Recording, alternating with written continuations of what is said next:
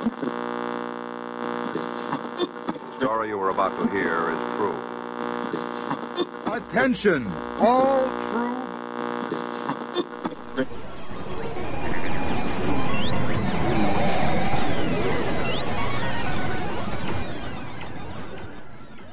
She's alive! Alive!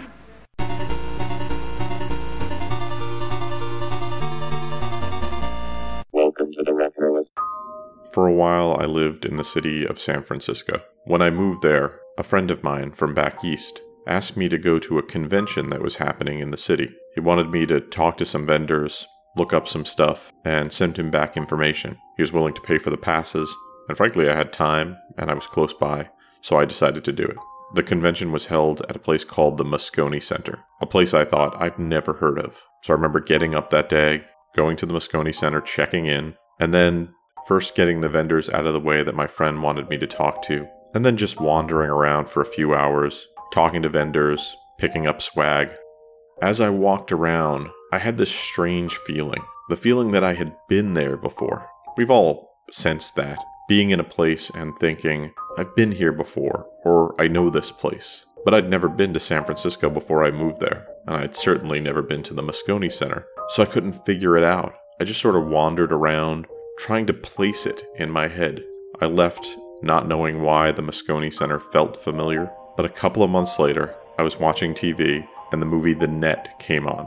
I'm a fan, so I was watching it, and as the film progressed, there's the Moscone Center in all its glory.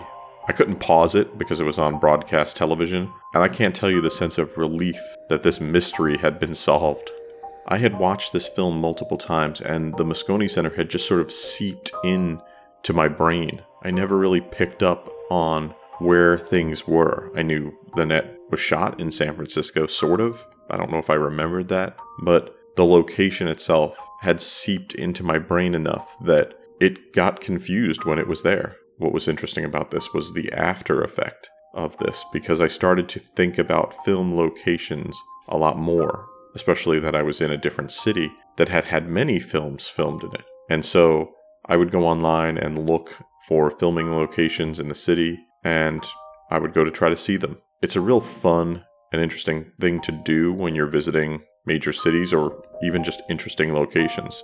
Movies are so important to many of us that filming locations can be an important component of where you're visiting or living. So next time you have this sense of deja vu or this sense of I've been here before, maybe in a past life, maybe you just saw a Sandra Bullock movie. On today's show, I'm going to talk to you about one of those Sandra Bullock movies, The Net. I'll talk about the people behind the film, how the film developed, the people behind the camera, the cast, the technology, its reception, spin-offs, and we'll throw in a few surprises here and there. We have an info-packed episode ahead of us, so without further ado, let's start the show.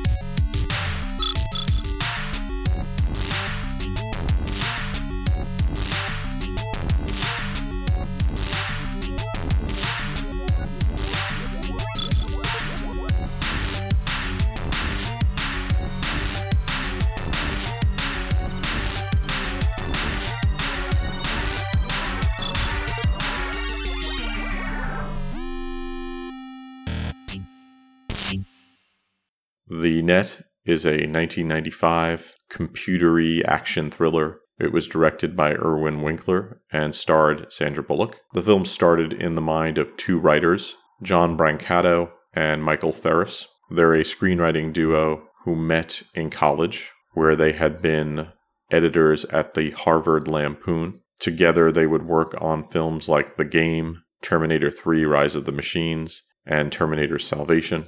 They wrote together until 2015, when they went their separate ways. One of their more successful collaborations was The Net, and development of The Net began while the two of them were working on David Fincher's The Game, and they met with future director of The Net, Irwin Winkler. According to Michael Ferris, Winkler wanted to do a movie about a woman who hires a guy to do resume tampering. That way she could get her dream job at an advertising agency.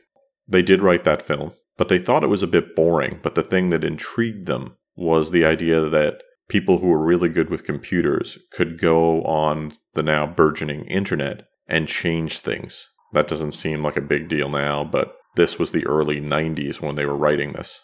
At about the same time, ideas about identity theft started to become talked about. They had actually found just one book that had been published about the subject while they were doing work on that original script. And according to Brancato, I thought, well, what if you just take that literally as a concept? That you have a character whose whole identity in life was stolen from her. When they had written a first draft, there was this idea that she would retaliate against the people she worked for, and they would erase her identity, basically making her a non-person.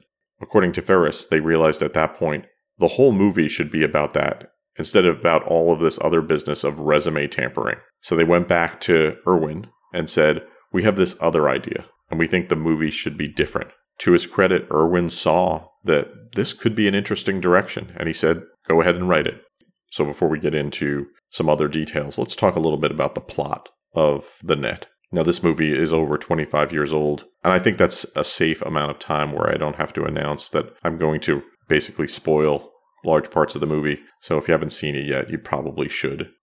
The film is about Angela Bennett, who lives in Venice, California. She's a bit of a computer genius who works remotely for a company called Cathedral Software in San Francisco, which was a concept way ahead of its time. We learn that she is very computer-oriented in all the things she does. Tries to do all of her interactions through the computer, chatting, even ordering pizza, which we'll talk a little bit about later. She has relationships with very few people, and she tries to keep most of them at arm's length.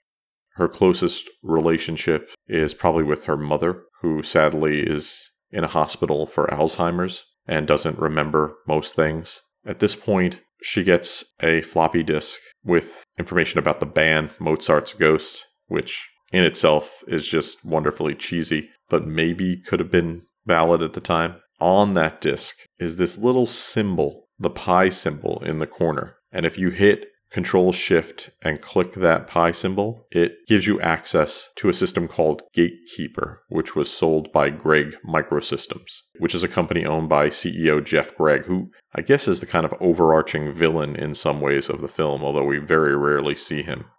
At this point, things start to get weird because the person that sent Angela the floppy gets killed in a freak plane crash. Now, Angela was already planning to go on a vacation. She went to Cancun. There she meets this guy, Jack Devlin. They hit it off. Turns out he is a villain working for the people who run Gatekeeper. And Gatekeeper itself is this insane plot to basically control all the computers in the world and therefore access to everything. Angela escapes the clutches of the villainous Jack Devlin and makes her way home. At this point, they start to tear down her life. We meet her former boyfriend and psychologist, played by Dennis Miller, Dr. Alan Champion. Not only do they take Angela's identity away from her, they swap it with someone named Ruth Marks. Angela needs to figure all this out. She goes up to San Francisco.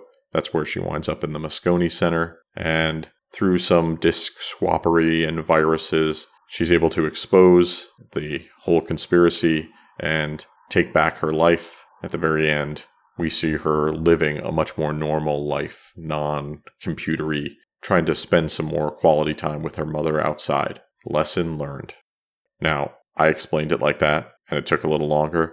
I think you'll get a lot more out of this 30-second commercial that ran back in 1995.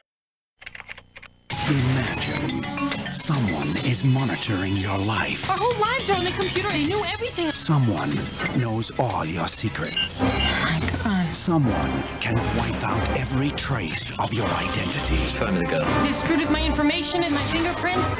Just give us the disc and we'll give you your life back. I don't understand. Why me? This summer, Sandra Bullock is caught in The Net, rated PG-13, at theaters July 28th. The film was directed by Irwin Winkler, who was born in 1931. He's a film producer primarily, but he also directed films. he has directed or produced over 50 motion pictures, stretching back all the way to 1967. He produced the film They Shoot Horses, Don't They? That has Jane Fonda in it back in 1969, and that was nominated for 9 Academy Awards. Most famously, he would win an Oscar for Best Picture for 1976's Rocky, but has been nominated as a producer for Best Picture on 3 other films, Goodfellas, The Right Stuff, and Raging Bull. He didn't direct as much. He only directed 7 films, and The Net is probably the most well-received of them, certainly the most profitable. The last film he directed was in 2006, a film called Home of the Brave. The last movie he produced was 2019's The Irishman, continuing his relationship with Martin Scorsese. After Sandra Bullock committed to the lead role of the film in October of 1994, they began filming in mid-January, and that extended until April of 1995. So they just had a few months of editing before they would release the film. There were some location shoots, including Los Angeles, Washington, D.C., and of course, San Francisco. Not only did they film at the Moscone Center, but they used a building at One Post Street as the exterior of Cathedral Software, which is the company Angela worked for. That building is known as the McKesson Building. The film has a very talented cast, not very big, but I'm only going to focus on the main 3 characters of the film. First, you have Sandra Bullock as Angela Bennett. Sandra Bullock was born in 1964. She's an actress and producer, award-winning, including an Academy Award. Bullock's acting career started in New York when she started taking acting classes with Sanford Meisner and would appear in student films. She would land a role on an off-Broadway play, and she would be spotted by director Alan J. Levi, who offered her a part in the made-for-television film Bionic Showdown, The $6 Million Man and the Bionic Woman from 1989. And this would lead to her being cast in a bunch of small roles on TV and some independent films. She would then go on to land movie roles that you might have seen, including Love Potion No. 9 and Fire on the Amazon, before landing the supporting role that would get her the most amount of attention, Demolition Man, and lead to her breakthrough role in the 1994 film Speed, where she played Annie Porter. From Speed, she would go on to do the romantic comedy While You Were Sleeping, which made a lot of money and made her star much bigger, and the film she chose to follow up that smash was The Net. Jeremy Northam played Jack Devlin, and this would be his American film debut. Born in 1961, Northam is an English actor who basically works in a lot of very Englishy things, but films you might have seen are Gosford Park, Amistad, and Enigma, although his credit list is much bigger. Recently, if you have Showtime, you might have seen him on The Tudors, and he also played Anthony Eden in the Netflix series The Crown. Finally, you had Dennis Miller as Dr. Alan Champion. Dennis Miller was born in 1953. He's a comedian, TV personality, sports commentator, actor. He came to fame as a cast member on Saturday Night Live from 1985 to 1991, where he anchored Weekend Update, the news segment of Saturday Night Live, which got his name out there. After that, he would host a bunch of talk shows, both in syndication and on cable TV. Rounding out the cast, you had Ray McKinnon as Dale Hessman, Ken Howard as Michael Bergstrom, Wendy Gassell as Ruth Marks, Diane Baker as Mrs. Bennett, and Gerald Burns playing Jeff Gregg, who, in theory, is the head villain of the film, but he appears almost nowhere in the film. If you watch The Net, especially back in 95, the thing that probably impressed you the most was when Angela ordered a pizza through pizza.net. And there is an excellent write-up of the pizza.net story on Collider, and I'll post a link to that in the show notes. But the story of how that happened is, of course, a nice Hollywood story. According to Ferris, one of the writers, they had been talking to people about usage on the internet, and they knew that you could buy plane tickets. And they also started to think, what would Angela buy online? What could show that she really wants to limit her contact with other people? And the quick answer was food. It was actually Irwin who came up with the idea. According to Brancato, the idea that the more they could isolate her, the more she was further away from other humans, the stronger the idea of identity theft in the film could become. Because if a person is so far removed, it's much more believable that they could be replaced. They would, of course, hire special effects people to create graphics. Amongst those were Alex and Harold Mann, and they wanted to add a level of authenticity to the experience because at the time, you got to remember, most people didn't have a computer. Maybe if you're younger, you've seen people on movies and TV who've never used a smartphone before, and you see that they have no ability to type on it. It's as if they've never picked it up. Well, in the mid-90s, that was a lot of people with just computers. They didn't understand how the mouse worked. They didn't understand what you would click online.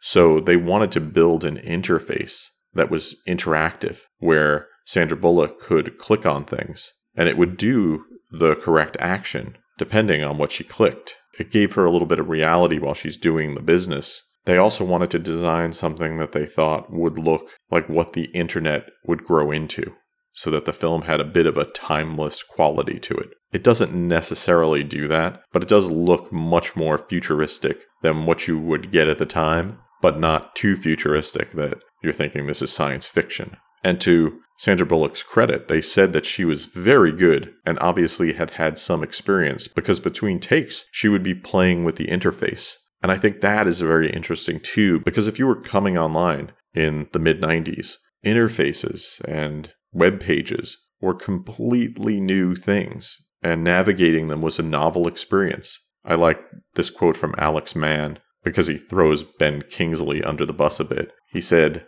"She definitely had an above-average level of ease and fluidity. You've got to think of actors. You put a mouse in their hand. They don't always know what to do. On the 1995 film Species, I handed Ben Kingsley a mouse and a keyboard, and it was a little rough. Sandy was definitely way above average in that regard." You love how new we're looking. You love how hot we're cooking. Yeah. You love the stuff we're made of. There's a whole new spirit at Pizza Hut. That's why from now on, your pizza will be right or it's free. Guaranteed. You love the stuff. You love the stuff. You love the stuff we're made of. You love the stuff we're made of. Pizza Hut.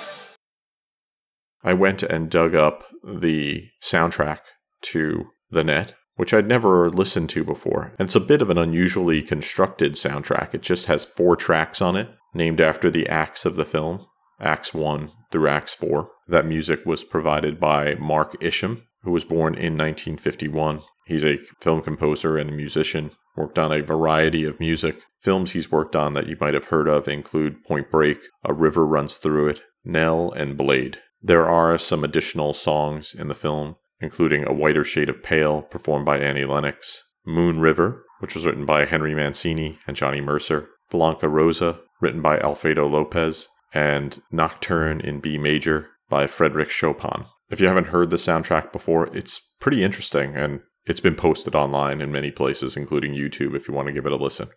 The film was released on July 28th, 1995. It had a budget of $22 million and would earn $50.7 million domestically. Worldwide, it would earn $110.6 million.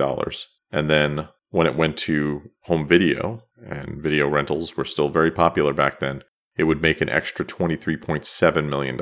So a big hit. Review-wise, it was hit or miss. I think word of mouth really helped it, plus people really were coming around to Sandra Bullock. Roger Ebert gave the film 3 out of 4 stars, describing the film as Hitchcockian. People might not have understood what the film was about, and they might not have liked all of the elements of it, but overall, the positivity is about Sandra Bullock. And I think Roger Ebert touched on something when he said that Bullock gives a naturalistic performance in the film.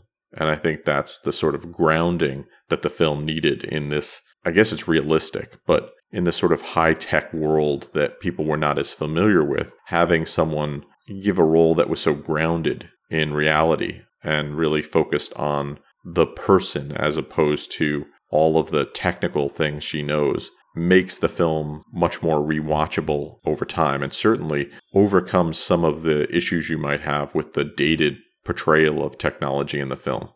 Sandra Bullock made the film watchable then, and she is primarily the reason the film is very watchable now. The Net would have perhaps been the number one film the week it was released, but it went up against another legendary powerhouse of a film, which brings me to what was in the theaters the same time that The Net was out. Well, let's go through the top 10. Number 10 was Species, which had been out for 5 weeks. Number 9 was Pocahontas in its 7th week. Number 8 was Free Willy 2, The Adventure Home, which was in its 6th week. Number 7 was Under Siege 2, Dark Territory, which was in its 4th week. Number 6 was the premiere of Operation Dumbo Drop, which I proudly saw in the theater. Number 5 was 9 Months in its 3rd week. Number 4 was Clueless in its 2nd week. Number 3 was Apollo 13, which had premiered the week before. Number 2 was The Net, and the number 1 film was the Kevin Costner film Waterworld. Whenever I look at these lists of films, I realize I used to go to the movies a lot. When you have a film that does this well, odds are you're going to get some spin-offs and sequels, and the film did have a sequel. It was called The Net 2.0, and it starred Nikki DeLoach, and it was directed by the sequel to Irwin Winkler, his son Charles Winkler. It was announced in February of 2005 and was released in 2006. It doesn't have really anything to do with the original film, but it does concern computers and identity theft. Unfortunately, it doesn't have the same grounding that the original film does. The main character, who has bad things happen to them, does not come across as sympathetic. It does have some interesting things in it, but if you have an opportunity to watch The Net, the original, twice, rather than watch The Net 2.0, you're probably better off doing that. The Net would also spawn a television series that starred Brooke Langton. It only lasted for 1 season, but it was produced in Vancouver, British Columbia, in Canada, and aired on the USA Network from July 18, 1998 until March 27, 1999. It has a lot in common with the original film. Angela Bennett receives an email with information about the Praetorians, this elite terrorist group, and they discover that the Praetorians want to take control of people's lives by controlling their computers, and they become aware of Angela and put her on the most wanted list by switching up her identity, and she gets help from a mysterious person called the Sorcerer, who was played by Tim Curry, which is one of the cooler things about the show. Now, the show didn't last long, but the premise is really solid in a lot of ways, because you have that whole The Fugitive, the Incredible Hulk thing of a person who is wanted by the law for the wrong reasons and can travel around, in theory, and do good while trying to solve their own problems, which I think should have been the thrust of the show. Maybe it would have lasted longer if they were able to lean more heavily into that. Oddly enough, The Net, the complete series, was released on DVD. And I say that oddly enough because there's just so many TV shows that were never released on DVD. And yet, The Net, the complete series, is available. So all those The Net TV series fans are very lucky. While the film does play around with the idea of the internet and identity theft is the big theme of it, what we're really seeing in The Net is the idea of privacy. Things that we would take for granted now are all new in The Net.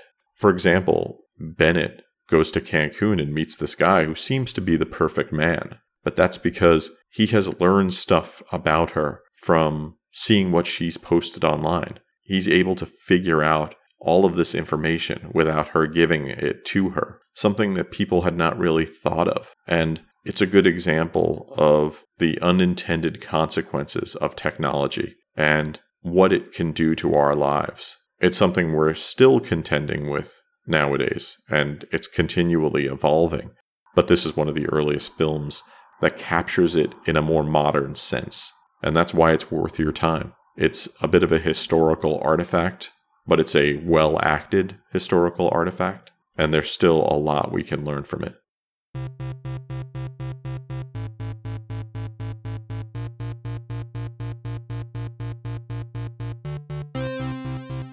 Thanks for listening to the show. For more retro fun, you can drop by the website at retroist.com. You can follow me on Twitter. I'm at twitter.com/retroist. The music on the show is provided by Peachy. If you like Peachy's music, you should follow him on Twitter. He's at twitter.com/peachypixel8. That's the word Peachy, the word pixel, and the number 8. Thanks to everyone who has been supporting the show.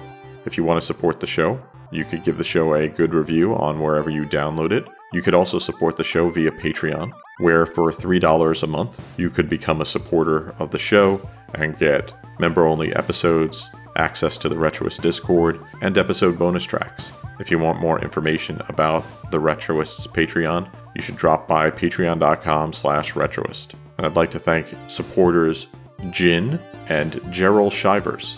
Thanks for listening to the show, and I hope you have a great weekend.